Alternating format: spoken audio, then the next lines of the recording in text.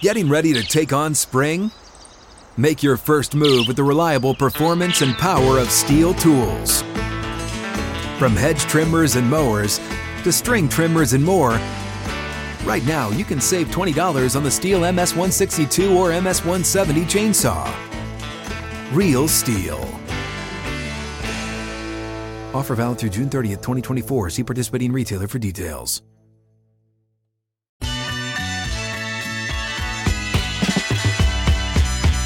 Just like that, the second hour is here, Friday edition. Hot Mic with Hutton and Withrow across the Outkick Network. That much closer to a big college football weekend, Jeff. Huge college football weekend. A little bit of a disappointing NFL weekend with some of the buys, but some good games sprinkled in there nonetheless, just like every weekend. Although the NFL will have you know that it's never been more competitive. It's a very Hutton balanced college football top 10 I've got coming up a little bit later in the show today. An hour from right now. Great balance. When you look 1 through 10, some good parity in this list. Can't wait to reveal a little bit later in the show. It's kind of like we've seen throughout college football. The parity this year is evident this week on Chad's top 10, which I have not seen. I'm eager to see the top 5 especially. But some will tell you, some will tell you all this stuff, the worst thing to ever happen to the sport. Others will tell you it's the best thing to ever happen to the sport with transfer portal and everything else. The truth oftentimes lies somewhere in the middle. How about the Diamondbacks in the NLCS? This Trying is to what make we it a needed. series. Yes. We don't need the sweeps and the dominant. I mean, we've got great play from the Phillies. I'm not trying to knock that, but I want to be invested in a moment. And Diamondbacks walk off the Phillies and show some life in the NLCS. Meanwhile, the crowd yesterday, Guns after the show was showing. I mean, he's absolutely right. Where the Phillies fans were buying up the seats, it was rough. Yeah, you could get seats I saw for like $19 in certain parts of the park. It's the exact opposite of what takes place in Philly. For an NLCS game with a team that no one expected to even make the playoffs coming into the season. Yep. I think when you get a story like that, it's not like, all these complacent Diamondbacks fans with all their history of winning constantly, they just get tired of being in the playoffs, so people don't care as much and demand is down. This was a team that wasn't expected to do much of anything. They're a year, as Curt Schilling told us, a year ahead of schedule. Kind of like the Orioles. No one's buying tickets to the NLCS, which is shocking. Big win for Arizona, walk-off variety, getting back in the series now 2-1. I think the Astros-Rangers, we got a series in that one now. I cannot think of a worse television matchup than the Rangers-Diamondbacks. Oh. If that's the World Series. Do you want to talk about from a just media perspective in Major League Baseball, a cataclysmic event will be the ratings for the Diamondbacks and the Rangers? I bet if you polled a lot of sports fans, they couldn't tell you which league either one of those teams are in. They might confuse it. That would be abysmal for television ratings. Game 6, though, coming up between the Astros and Rangers. And the one team they're rooting for that's left, I think, are the Phillies. Yeah. In terms of a TV draw with the star power and the market and the you want Houston, fan base Philadelphia. that's hungry. I think Philly's the one that they, television networks would be rooting for. I don't think anybody's rooting for Diamondbacks Rangers on the TV side. Two things I'm thinking of. Number one, with Houston, Chad, they win again on the road, right? Versus winning at home. They don't win at home this year. It's crazy. Number two, the Max Scherzer decision to start him after 36 days off, that came back to give Houston life, ultimately, in that game. Yeah. I mean, it backfired. Yeah. It could have gone the other way, but had Schilling on, and it did not. Like, he was like, it could absolutely give Houston some, a jump start. The other thing that backfired was Creed showing up for the game. Oh, there you go. Things have gone south ever since Scott Stapp. Is that his name or Scott Stamp? Scott Stapp? Stapp. When Scott Stapp showed up, things went south. So there you go. That's what you get for rocking Blasphemy. Creed. Blasting Creed all the time. Yeah, for mentioning that to Dave, it's blasphemy.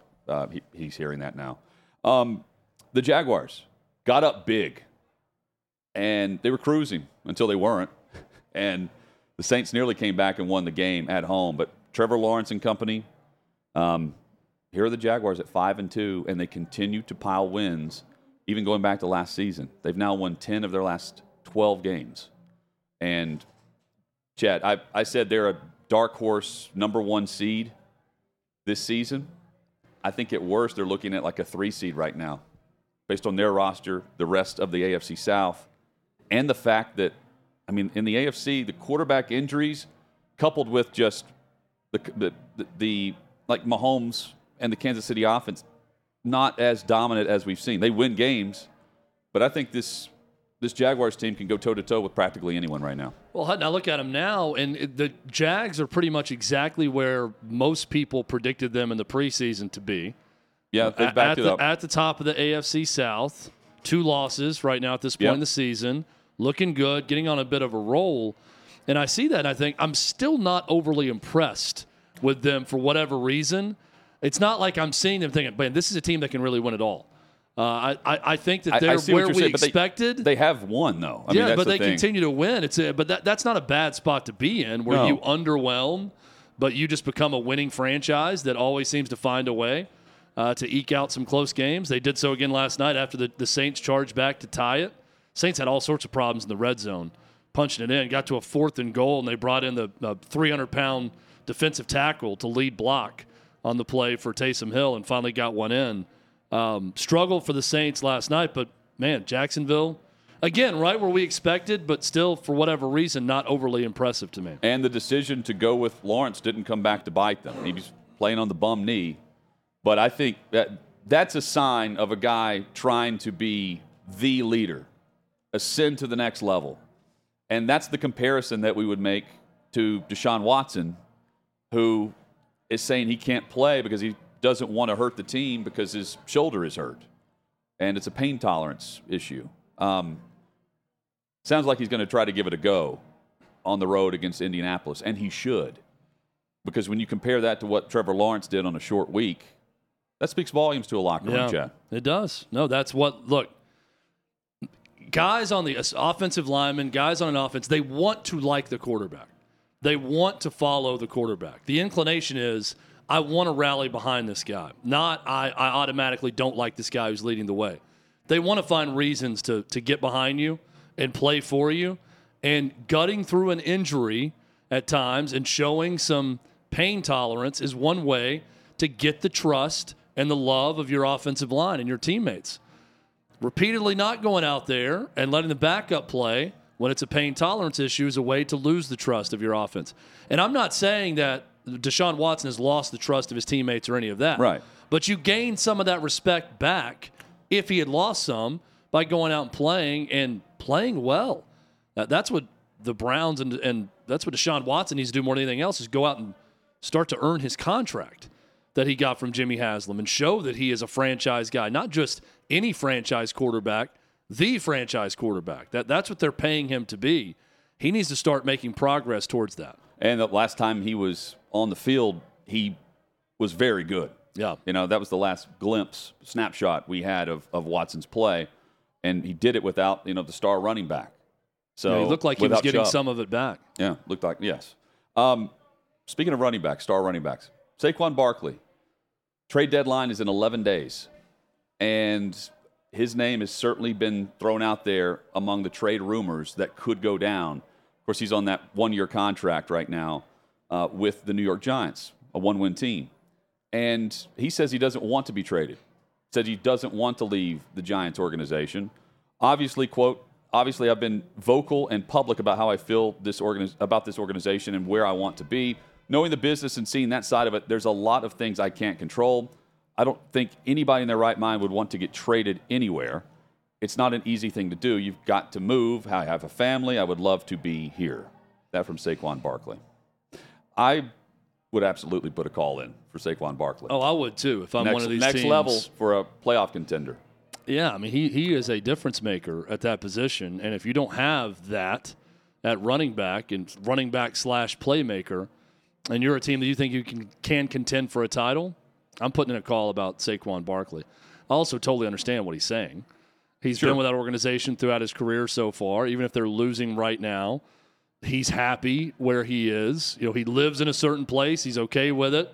And he got paid. As he said, no one, really wants to get traded. I would disagree. If you really don't like your organization or you want to go somewhere and contend and you're on a bad team, there are guys who do want to get traded for that reason. But I get it. If he's comfortable and likes where he is with the Giants organization now, he should want to stay. And I like that level of loyalty, even for a guy that's on a team with one win right now that's looked awful. So I respect that from Saquon Barkley. And I'm sure Giants fans do too. The opposite of Evan Neal. Right. Who called them burger flippers and said they're all sheep and I'm a lion and I don't care about their opinion. One of the dumbest things we've heard this year. This is a smart move by Saquon Barkley and totally understandable.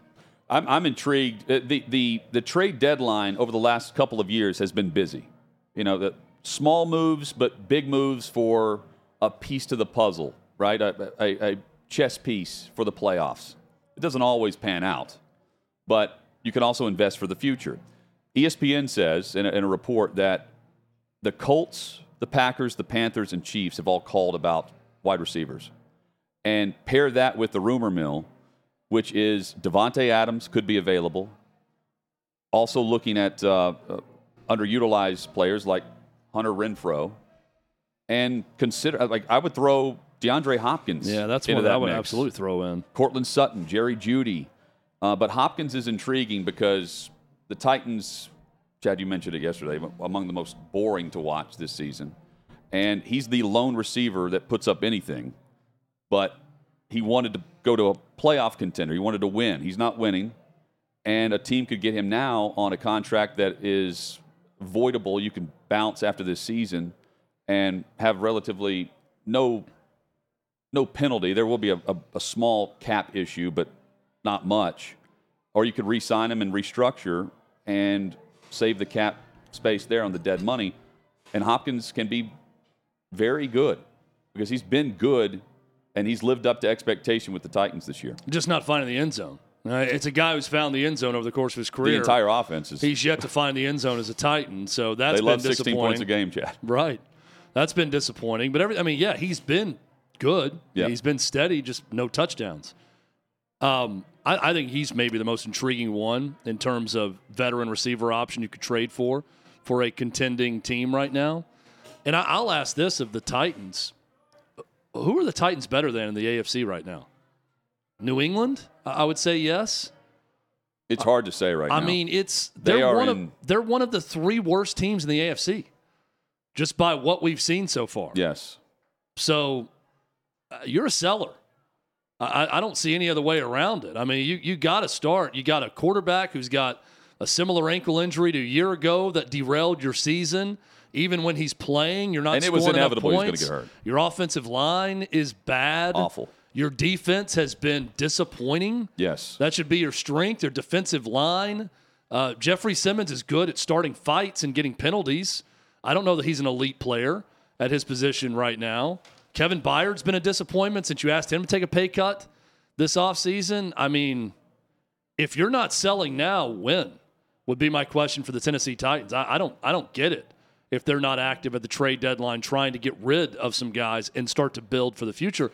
And part of that building for the future is seeing what you have with Will Levis. Yes. Even behind a bad offensive line. So Titans, to me, are not in a very confusing spot right now. It's pretty simple. Trade, away assets, see what you have in Will Levis, and see if you can competitively rebuild this team back quickly to where you're not out of contention in the AFC South for very long. That would be the goal if I'm the Titans. And I think it's Vrabel that makes the call. I do. Now, Amy Adams Strunk, the owner, could have the fire sale. And she fired John Robinson in early December last year, and that was essentially waving the white flag on the season and playoff hopes. That was the message to the locker room. If she wants to do that fire sale, she could, but you're not going to get much in return. Like, there's this idea that all their players are going to have like a second-round return, and they're just not going to get that. And the question is, what do they want in return for a guy like Henry or Hopkins? Yeah. And if they want to trade, you also have to have a team, especially with Henry, that wants to invest in the running back position at high dollar, and that's tough to find. So he may just be a free agent. At least at a rental, type situation. Detroit comes to mind on that. with Montgomery injured, right? And he was vital. What does that do to Detroit's offense, too? And they were very good running the football. Yeah. Chad, Art Briles, a judge dismissed the Title IX suit against the ex-Baylor head coach in that testimony where he spoke about this, and he said that he was a scapegoat for Baylor. Said he did not know of allegations in 2014, and he testified yesterday, I believe, about the domestic violence allegations there. Now, I mean, this has been, 7 years going back and forth? Yeah. A judge dismissed it. I mean, how many jobs has he gotten where he takes a job and then right when people find out about it, there's calls for his head? So there's high school. And everyone else. And then he has to lose the job. There was working for Hugh Jackson, right? Wherever he was, too. Was it Grambling?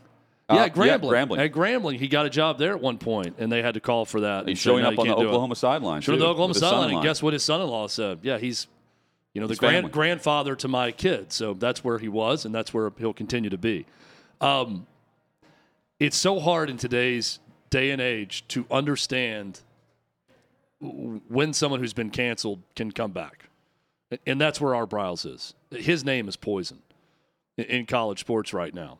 And I don't know that that's altogether fair based on what this judge is saying and everything else. And I don't know if there's a level or amount of years that he can sit out and then come back and eventually, he's paid his dues or he's served his time to come back. I don't know, but it's a fascinating case study to see if someone can be uncancelable, canceled and then come back in college sports with these type of allegations that at least one judge is saying there's no merits or grounds to him being liable for any of this that happened at Baylor. So does that change the outlook for him moving forward? I doubt it, unfortunately, for Art Briles. Judge Robert Pittman said that no jury could reasonably conclude that the defendants were grossly negligent based on the evidence presented at trial. Coming up, Dumpster Fire of the Week.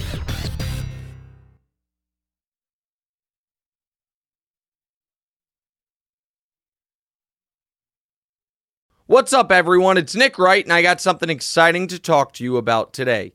Angie, your ultimate destination for getting all your jobs done well. Now, Angie isn't just your average home services marketplace.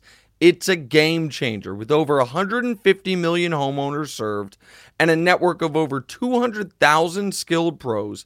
Angie has experience and expertise to tackle any project with ease. Whether you're looking to spruce up your backyard or undergo a major home renovation, Angie's got your back. And their pros are locally based, often running small businesses right in your community. And here's the best part. Angie makes the process seamless. From researching and comparing pros to scheduling services at your convenience. Angie's user-friendly platform puts you in control. So why settle for anything less than perfection when it comes to your home? With Angie, you can trust every project will be completed with the utmost care and professionalism. So get started at Angie.com. That's ANGI, or download the app today to discover why homeowners across the nation are turning to Angie to get all their jobs done well. 6th and Peabody, our location, with Yeehaw Beer and Old Smoky Moonshine. Glad you're with us. Hot Mike with Hunt and Withrow on this Friday edition. Coming up in 20 minutes, Kelly in Vegas joins us. Oh, yes. Kelly's got some picks for us. Oh, yeah. Plenty of college football winners. And she gives us the parlay of the week, too, reluctantly. Yeah, she hates to do it. We're the suckers that love it. I love every week when we get Kelly's picks of her games. She always has like a crying or vomit emoji next to one of the picks. And that's the one she's most reluctant to say on air and that she feels the worst about. We can just let everybody guess which one it is this week. Yeah. Hunt and I know which one. Maybe we'll reveal afterward which one gets the crying/vomit emoji from Kelly. Check out The Fade with Kelly in Vegas and Clay Travis. It's right now at Outkick.com. Chad, so NFL Plus, which the league would love to find a media partner to pair with their online presence. their streaming presence. They've done a really nice job of pairing. You've got on game day access through NFL Plus to all the games and with Red Zone. And on top of that, they're going to start adding some alternate broadcasts and game broadcasts that will include more analytics, advanced metrics, stats. I assume this will look very similar where, like the national championship game, you can go to like ESPNU, for instance, and see more of the stats and probabilities for that one game. They're just rolling it out where it looks more like a Madden game with how the players are highlighted and probability of run pass versus matchups on formations. It's very intriguing. And you would know, I mean, there's no telling how long teams have had this type of thing, like probability of all of the numbers that go behind it and see it this way. Apple's already been doing this with baseball. I like the Apple Friday night MLB games, and it's a running tally of home run percentage, 8% chance, walk percentage, 72%, based on the pitch count. If it's 0-2, 71% chance of a strikeout. It constantly changes. Whatever algorithm is going on, whatever metric is, they give you the percentage chance of a likely outcome for the batter throughout the games on Apple TV, which is pretty cool, and it doesn't really distract from it at all. You know, when the pitch clock came in, early in the year, I was watching that pitch clock over and over again to get used to it, and then after a month, I forgot about it because everyone was just playing within the pitch clock. You don't even think about it anymore when you're watching a baseball game. I think some advancements like this to football television, eventually like everything else, like the first down line being visible in a game, you forget about it. It's just been there for so long that you don't see it, or you don't. This is going to become so commonplace, is my point, that I think eventually everyone is going to adopt some level of this. I think some of it's overkill. I think some of it's pretty cool. I don't know that I need a chyron over the head of every player on offense with their stats while they're moving around and playing the game at all times. Yeah, I mean, I pay for NFL Plus for one thing, Red Zone. Yeah. That's all I watch on it. That's all I've used it for since buying a subscription to it.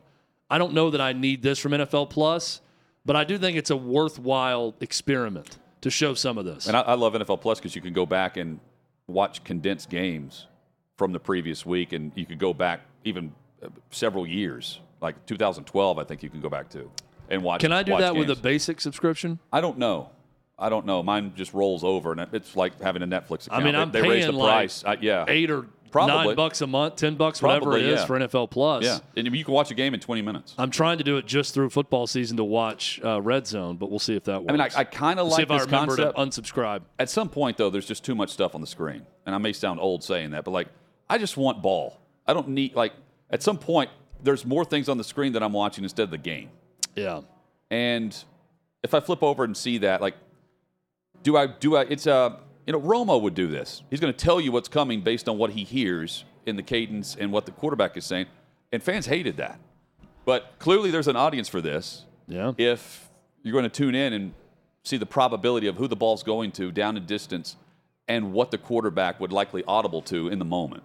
I'm fascinated by this because if they're rolling this out now, the analytical, the executives have passed on this technology to the analytical department for NFL teams behind the scenes, right? Coaches would be watching this to prepare for game plans, I would presume. More than watching or trying to decipher a play sheet from Sean Payton that they see on Thursday Night Football. There's a great line in the movie Cape Fear, an all-time classic, where Robert De Niro is the bad guy. He's getting out of prison, and Nick Nolte's looking at him through the one-way glass where he can't look out, and he takes his shirt off, and he's got just like biblical passages written all over his body, and he says, I don't know whether to look at him or read him when he's looking at him. That's the way I feel about a television screen when a football game's on at times. If you put too much on there, I don't know whether to look at this or read it as the game is going on. I'm with you, Hutton. Just show us football.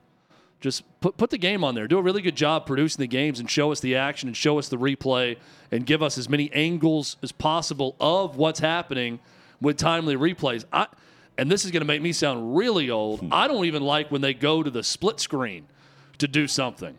There are times now where if a team's playing fast on offense, they'll have to go to like a picture-in-picture, and show you one thing or a replay while showing the live action that's happening in another screen. Don't go away from the live action. Above all else, don't go away from the live action.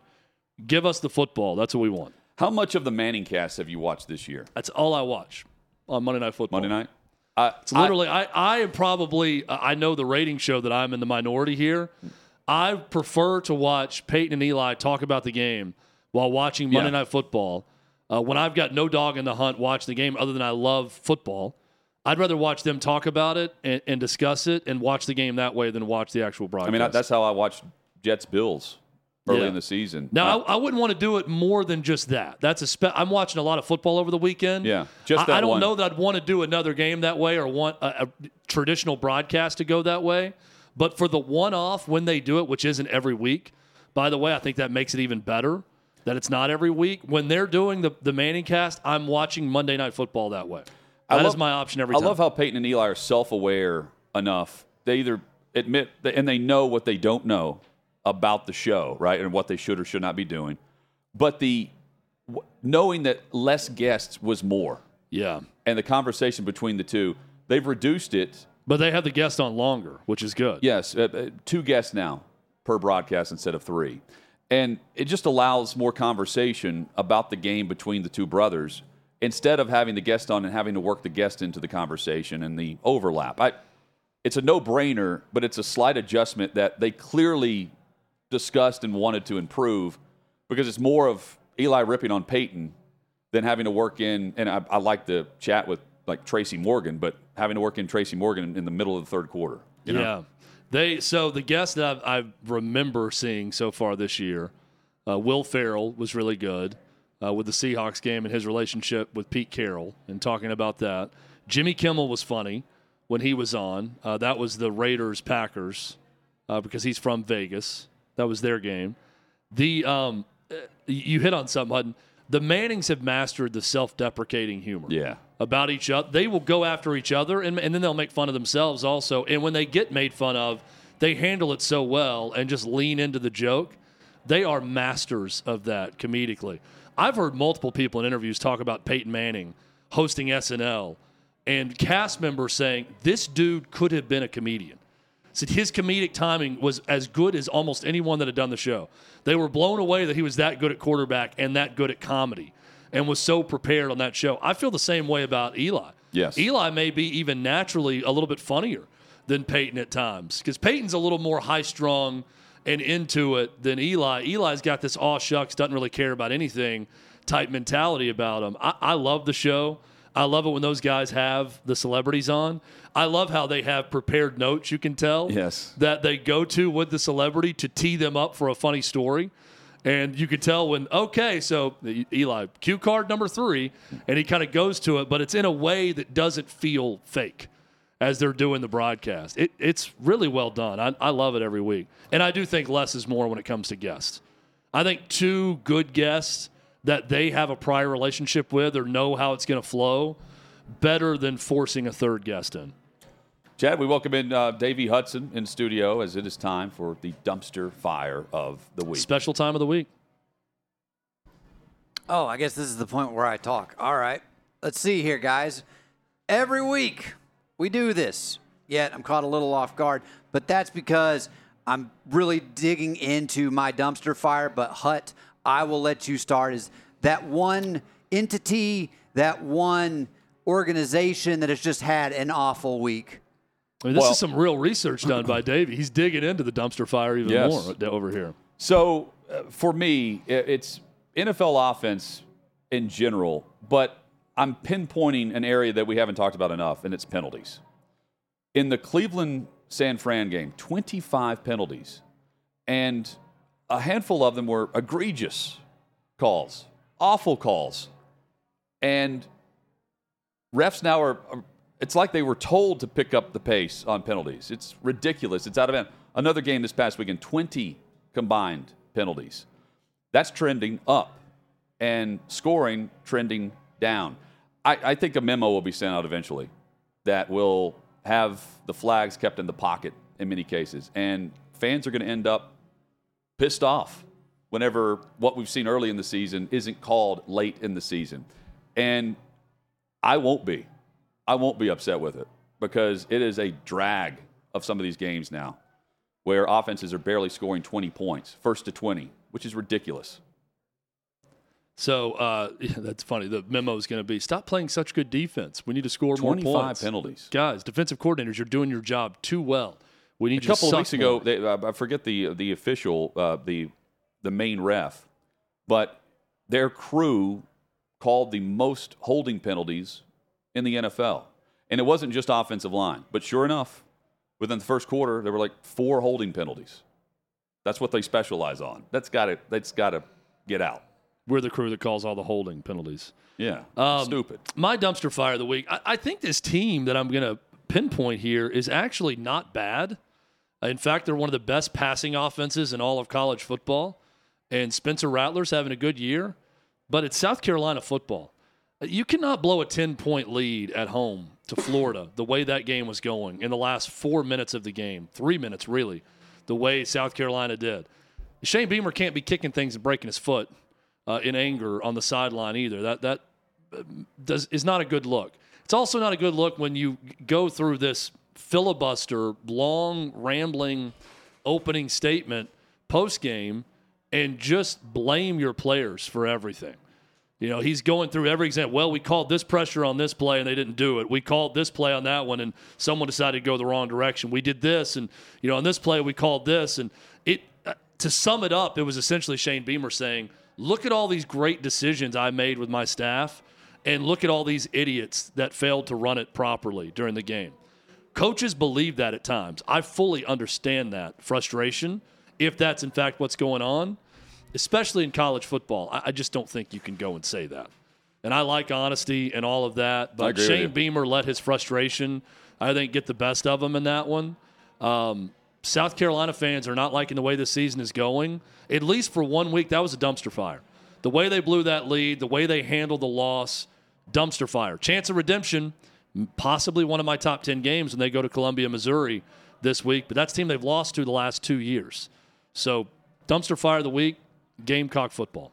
I agree with you, Chad. Anytime you break a bone of your own doing, frustration's getting the best of you.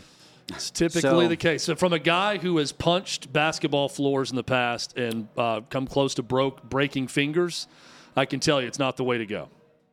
Guys, my dumpster fire of the week has to do with the NFL and their quarterback problem. And while we're used to seeing bad quarterback play at times, and the NFL, I mean, it's they always say it's hard to find 32 starting quarterbacks.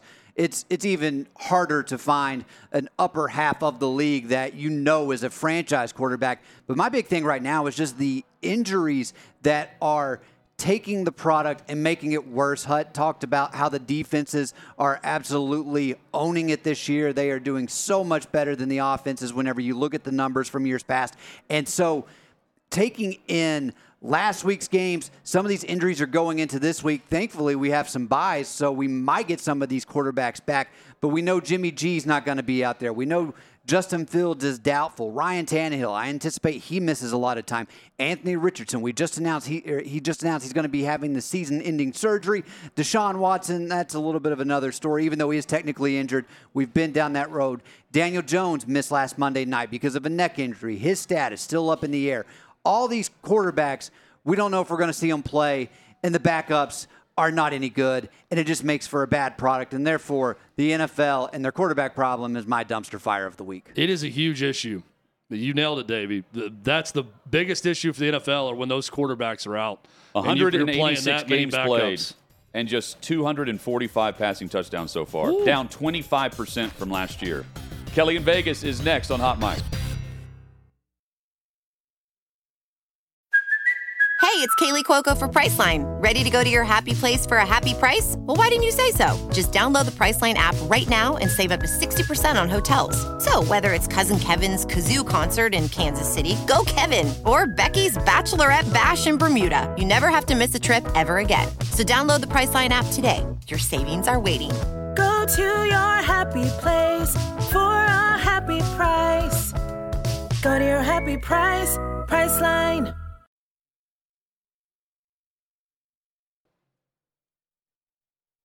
Chad, it is that time of the week. It is, Hutton. Hot Mike with Hutton Withrow rolls on across the Outkick Network. Kelly in Vegas joins us, co-host of The Fade. Her and Clay Travis crushing it. All advice that we should be taking to heart. We should. We should just play all of that. What do you think? I like just playing what Kelly tells us to because she wishes we did. Hutton, there are times where I don't like to think, and this makes me think less. If I just play her bets, that way I don't have to think about anything, and that's a win-win for everyone involved. Kelly, happy Friday to you. How are you? Hey, happy Friday. You mentioned The Fade, and this is only Clay and I's third week, and I wasn't doing that hot to start the season. Started doing a show with Clay Travis, and all of a sudden I'm winning. You love to see it. So it has been good. It has been profitable. Last week, almost a near perfect week in college football. Couple of stinkers late from Hawaii and South Carolina, but we're hoping to bounce back, at least from a regression standpoint, and get some bounces to go our way this week. How have Clay's blood bank guarantees gone since you've been hosting the show with him? He is 2-0, of course. Okay, good. That's of course good. He is. Yeah. Kelly, we're not two in anything in regards to our pitch for you, where you have to play the best of an awful situation on either side here. But we give you a pitch each, and we find out which one you hate the most. Chad, you want to go first or me? Yeah, I'll start. Minnesota and Iowa, the over-under is 30.5. Okay? Now, 2 years ago, this was a 13-10 game, and Iowa won that one. Iowa won last year, and the score was 27-22. I think we kind of meet in the middle on this one. I just have a real hard time, even with Iowa's offense as bad as it is, and their defense as good as it's been, playing an under of 30.5. And I'm morbidly curious about this game because the under is so low. I'm going over. I think this game goes slightly over in this game. That is just, even for this game, that's far too few points for me. I'm going over 30.5, Minnesota, Iowa. Hutton? Kelly, what's the current spread right now with Utah and USC? Do you know? Last I saw was 7. Let me pull up the odds screen real quick. I just want to get this right. Well, I'm taking Utah straight up on the road. I can tell you what it is on my board. Go ahead. USC -7. Yeah, -7. Money line is I'm taking Utah straight up. How about them nails, bro, part 2? Because not only did Caleb Williams paint the nails for Notre Dame, FND, he did it for Utah as well in the Pac-12 championship. The Utes, straight up on the road, take down Caleb Williams and USC, and there's more drama after the game. What do you think? There's always drama with the USC Trojans. Caleb Williams too, yeah. Yeah, I mean, can you imagine? Don't you want to fade a guy who thinks he deserves some part of ownership in an NFL team? Yeah. I mean, we haven't seen much from you this season. Last year, you put on a nice campaign and still didn't get to make the CFP. I'd like to address Chad's contrarian play first. Okay. Now, last night, I tweeted out the total in the Thursday night game. I said, gosh, I'd really just love to take this over, right? It just was screaming to me. And we'd seen the Saints score 12 or hit the under 12 straight times. And I just couldn't step in front of that freight train. And this is another freight train I can't step in front of. And while, God, Chad might be right here, we could see this be 21-20 and we'd all be shocked. But unfortunately, I just don't think it's going to be, right? Like, we have seen this Minnesota offense. If you guys remember, I took them against North Carolina. Their defense came to play. Offensively, they were beyond inept. And now they're facing the best defense in the Big Ten. You have 2 quarterbacks who are going to throw for what? A combined 150 yards? If we're lucky. Maybe. We're lucky. I need a defensive score in this game to hit the over, I think. You definitely do. One of the defenses needs a score. Yeah. There was a defensive score last night. I saw some people crying and that's why the over hit. Nah, that over was trending the entire way. Trust me, I was paying attention because I was kicking myself the entire time. And when this game is 3-3 at halftime, I'm going to be kicking myself for not taking the under in this one. But Chad, I admire you for going against the grain. I don't hate it. I don't hate it. It's one of the lowest college football totals we've ever seen since they started keeping track. And unfortunately, because I do agree with Hutton, I got to take Hutton here. And can Utah beat Southern Cal? Absolutely. Here's my problem. All year long, we've been hearing it's going to be Cam Rising. It's going to be Cam Rising. Right. It's going to be Cam Rising. Well, where the heck is Cam Rising? I would love to take Utah here in this spot. I think it's Hutton, I, and my buddy Chris. I think we're the only 3 people in the world that think that Utah can win this game. And I still did not put them in my underdog parlay because the Trojans looked so poor last weekend. I never like to bet on a team that looks really good, and I don't like to bet against a team that looks really poor. Caleb Williams, 3 interceptions, made that Notre Dame win really easy for me, like almost too easy. And they probably should have lost the game the week prior to Arizona State, where he also looked absolutely and utter abysmal. Now, look, I'd like to think this Utes defense is going to show up. If this game was in Salt Lake City and it was Utah -3, I would be all over it. Now, Southern Cal doesn't have that big home field advantage. So what's the difference? Well, the difference is how poorly the Utes have played on the road this season. And frankly, historically, they just haven't done that well. That is my problem. Seeing them going to the Coliseum and getting the outright win is just not in my forte. So I do like Utah to cover. I think 6, 7, 6.5, wherever it ends up closing is too many points. I could see this being, if we're being honest, last-minute field goal game. How about them Nels, bro? So you're going Hutton, but not for the outright win. You're going Hutton, Utah to cover, not outright win. I think Utah gets the cover here. Yeah. Offensively, we're going to need to see a little bit more. Look, just like I said last week with Notre Dame, we don't want to get into a shootout with USC. That is for sure. Kelly, sell us on Mississippi State this week as one of your plays.